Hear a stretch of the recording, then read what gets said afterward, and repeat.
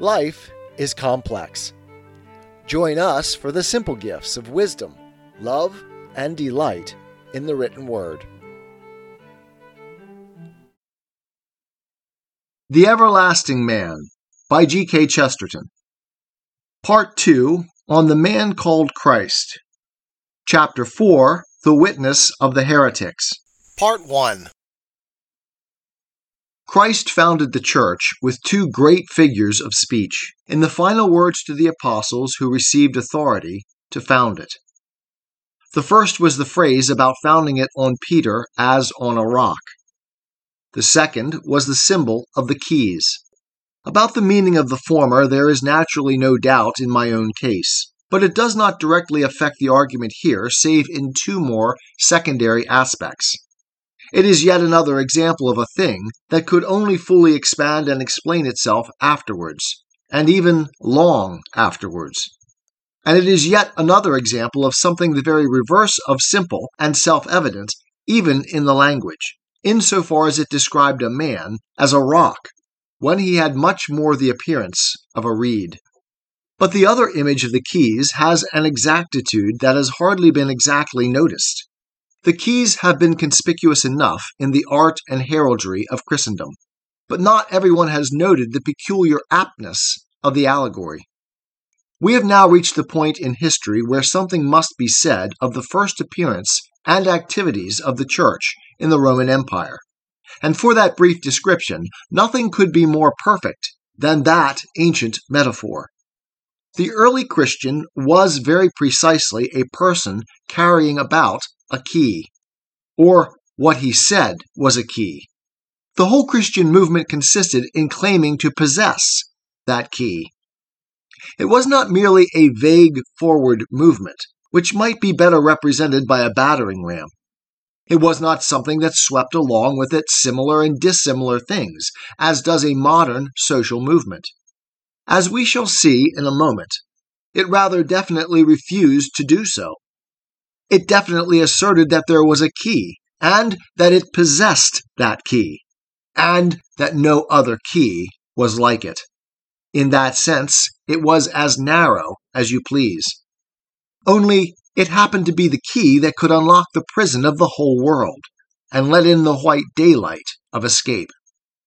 The creed was like a key in three respects, which can be most conveniently summed up under this symbol. First, a key is above all things a thing with a shape.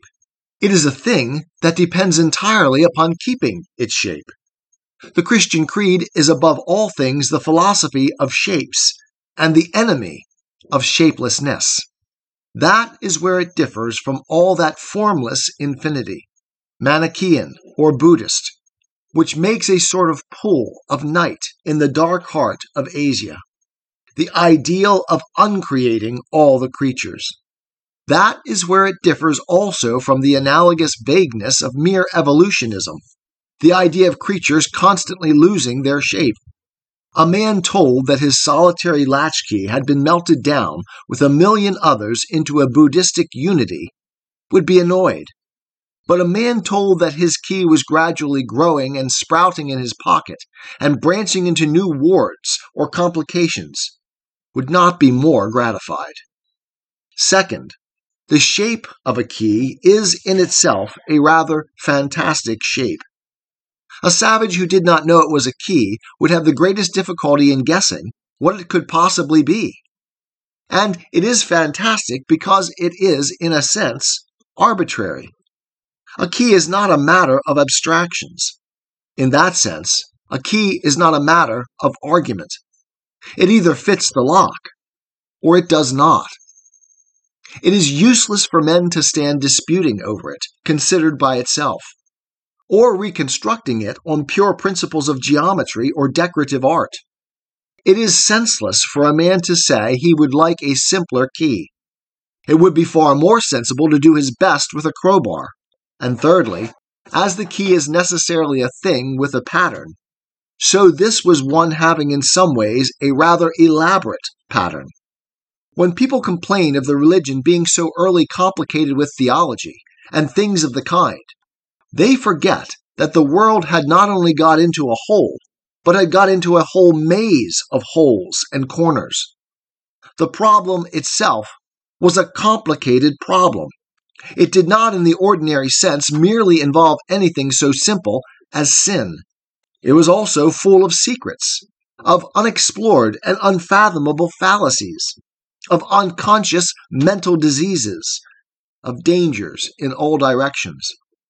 If the faith had faced the world only with the platitudes about peace and simplicity some moralists would confine it to, it would not have had the faintest effect on that luxurious and labyrinthine lunatic asylum. What it did do, we must now roughly describe. It is enough to say here that there was undoubtedly much about the key that seemed complex. Indeed, there was only one thing about it that was simple. It opened the door. There are certain recognized and accepted statements in this matter which may, for brevity and convenience, be described as lies. We have all heard people say that Christianity arose in an age of barbarism. They might just as well say that Christian Science arose in an age of barbarism. They may think Christianity was a symptom of social decay, as I think Christian Science a symptom of mental decay. They may think Christianity a superstition that ultimately destroyed a civilization, as I think Christian Science a superstition capable, if taken seriously, of destroying any number of civilizations. But to say that a Christian of the 4th or 5th centuries was a barbarian, living in a barbarous time, is exactly like saying that Mrs. Eddy was a Red Indian. And if I allowed my constitutional impatience with Mrs. Eddy to impel me to call her a Red Indian, I should incidentally be telling a lie. We may like or dislike the imperial civilization of Rome in the 4th century. We may like or dislike the industrial civilization of America in the 19th century. But that they both were what we commonly mean by a civilization, no person of common sense could deny if he wanted to. This is a very obvious fact, but it is also a very fundamental one. And we must make it the foundation of any further description of constructive Christianity in the past. For good or evil, it was preeminently the product of a civilized age, perhaps of an over-civilized age. This is the first fact apart from all praise or blame. Indeed, I am so unfortunate as not to feel that I praise a thing when I compare it to Christian Science. But it is at least desirable to know something of the savor of a society in which we are condemning or praising anything. And the science that connects Mrs. Eddy with tomahawks or the Mater Dolorosa with totems may, for our general convenience, be eliminated. The dominant fact, not merely about the Christian religion, but about the whole pagan civilization, was that which has been more than once repeated in these pages. The Mediterranean was a lake in the real sense of a pool, in which a number of different cults or cultures were, as the phrase goes, pooled. Those cities facing each other round the circle of the lake became more and more one cosmopolitan culture. On its legal and military side, it was the Roman Empire, but it was very many-sided. It might be called superstitious in the sense that it contained a great number of varied superstitions, but by no possibility can any part of it be called barbarous. In this level of cosmopolitan culture arose the Christian religion and the Catholic Church, and everything in the story suggests that it was felt to be something new and strange. Those who have tried to suggest that it evolved out of something much milder or more ordinary have found that in this case their evolutionary method is very difficult to apply. They may suggest that Essenes or Ebionites or such things were the seed, but the seed is invisible. The tree appears very rapidly full-grown, and the tree is something totally different. It is certainly a Christmas tree in the sense that it keeps the kindliness and moral beauty of the story of Bethlehem, but it was as ritualistic as the seven-branched candlestick, and the candles it carried were considerably more than were probably permitted by the first prayer book of Edward VI. It might well be asked, indeed, why anyone accepting the Bethlehem tradition should object to golden or gilded ornament, since the Magi themselves brought gold. Why should he dislike incense in the church, since incense was brought even to the stable? But these are controversies that do not concern me here.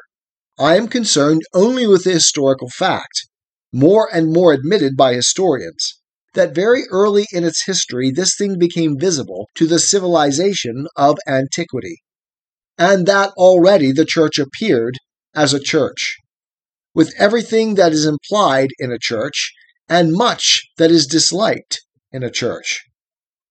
We will discuss in a moment how far it was like other ritualistic or magical or ascetical mysteries in its own time.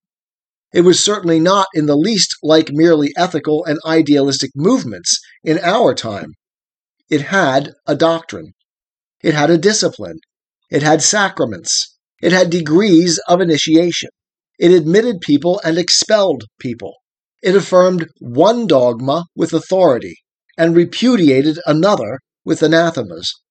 If all these things be the marks of Antichrist, the reign of Antichrist followed very rapidly upon Christ.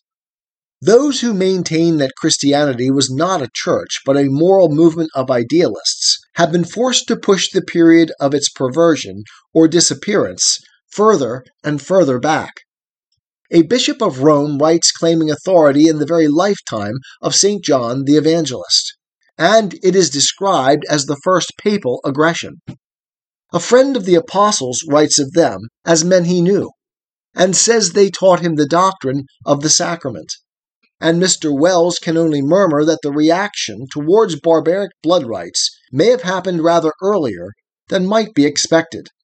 The date of the fourth gospel, which at one time was steadily growing later and later, is now steadily growing earlier and earlier, until critics are staggered at the dawning and dreadful possibility that it might be something like what it professes to be. The last limit of an early date for the extinction of true Christianity has probably been found by the latest German professor whose authority is invoked by Dean Inge. This learned scholar says that Pentecost was the occasion for the first founding of an ecclesiastical, dogmatic, and despotic church utterly alien to the simple ideals of Jesus of Nazareth. This may be called, in a popular as well as a learned sense, the limit.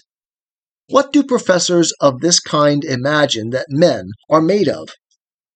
Suppose it were a matter of any merely human movement, let us say, that of the conscientious objectors.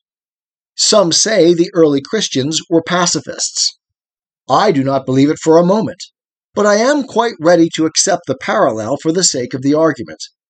Tolstoy, or some great preacher of peace among peasants, has been shot as a mutineer for defying conscription, and a month or so after, his few followers meet together in an upper room in remembrance of him.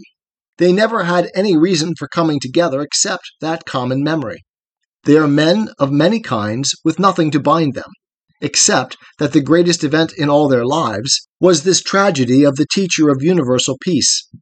They are always repeating his words, resolving his problems, trying to imitate his character.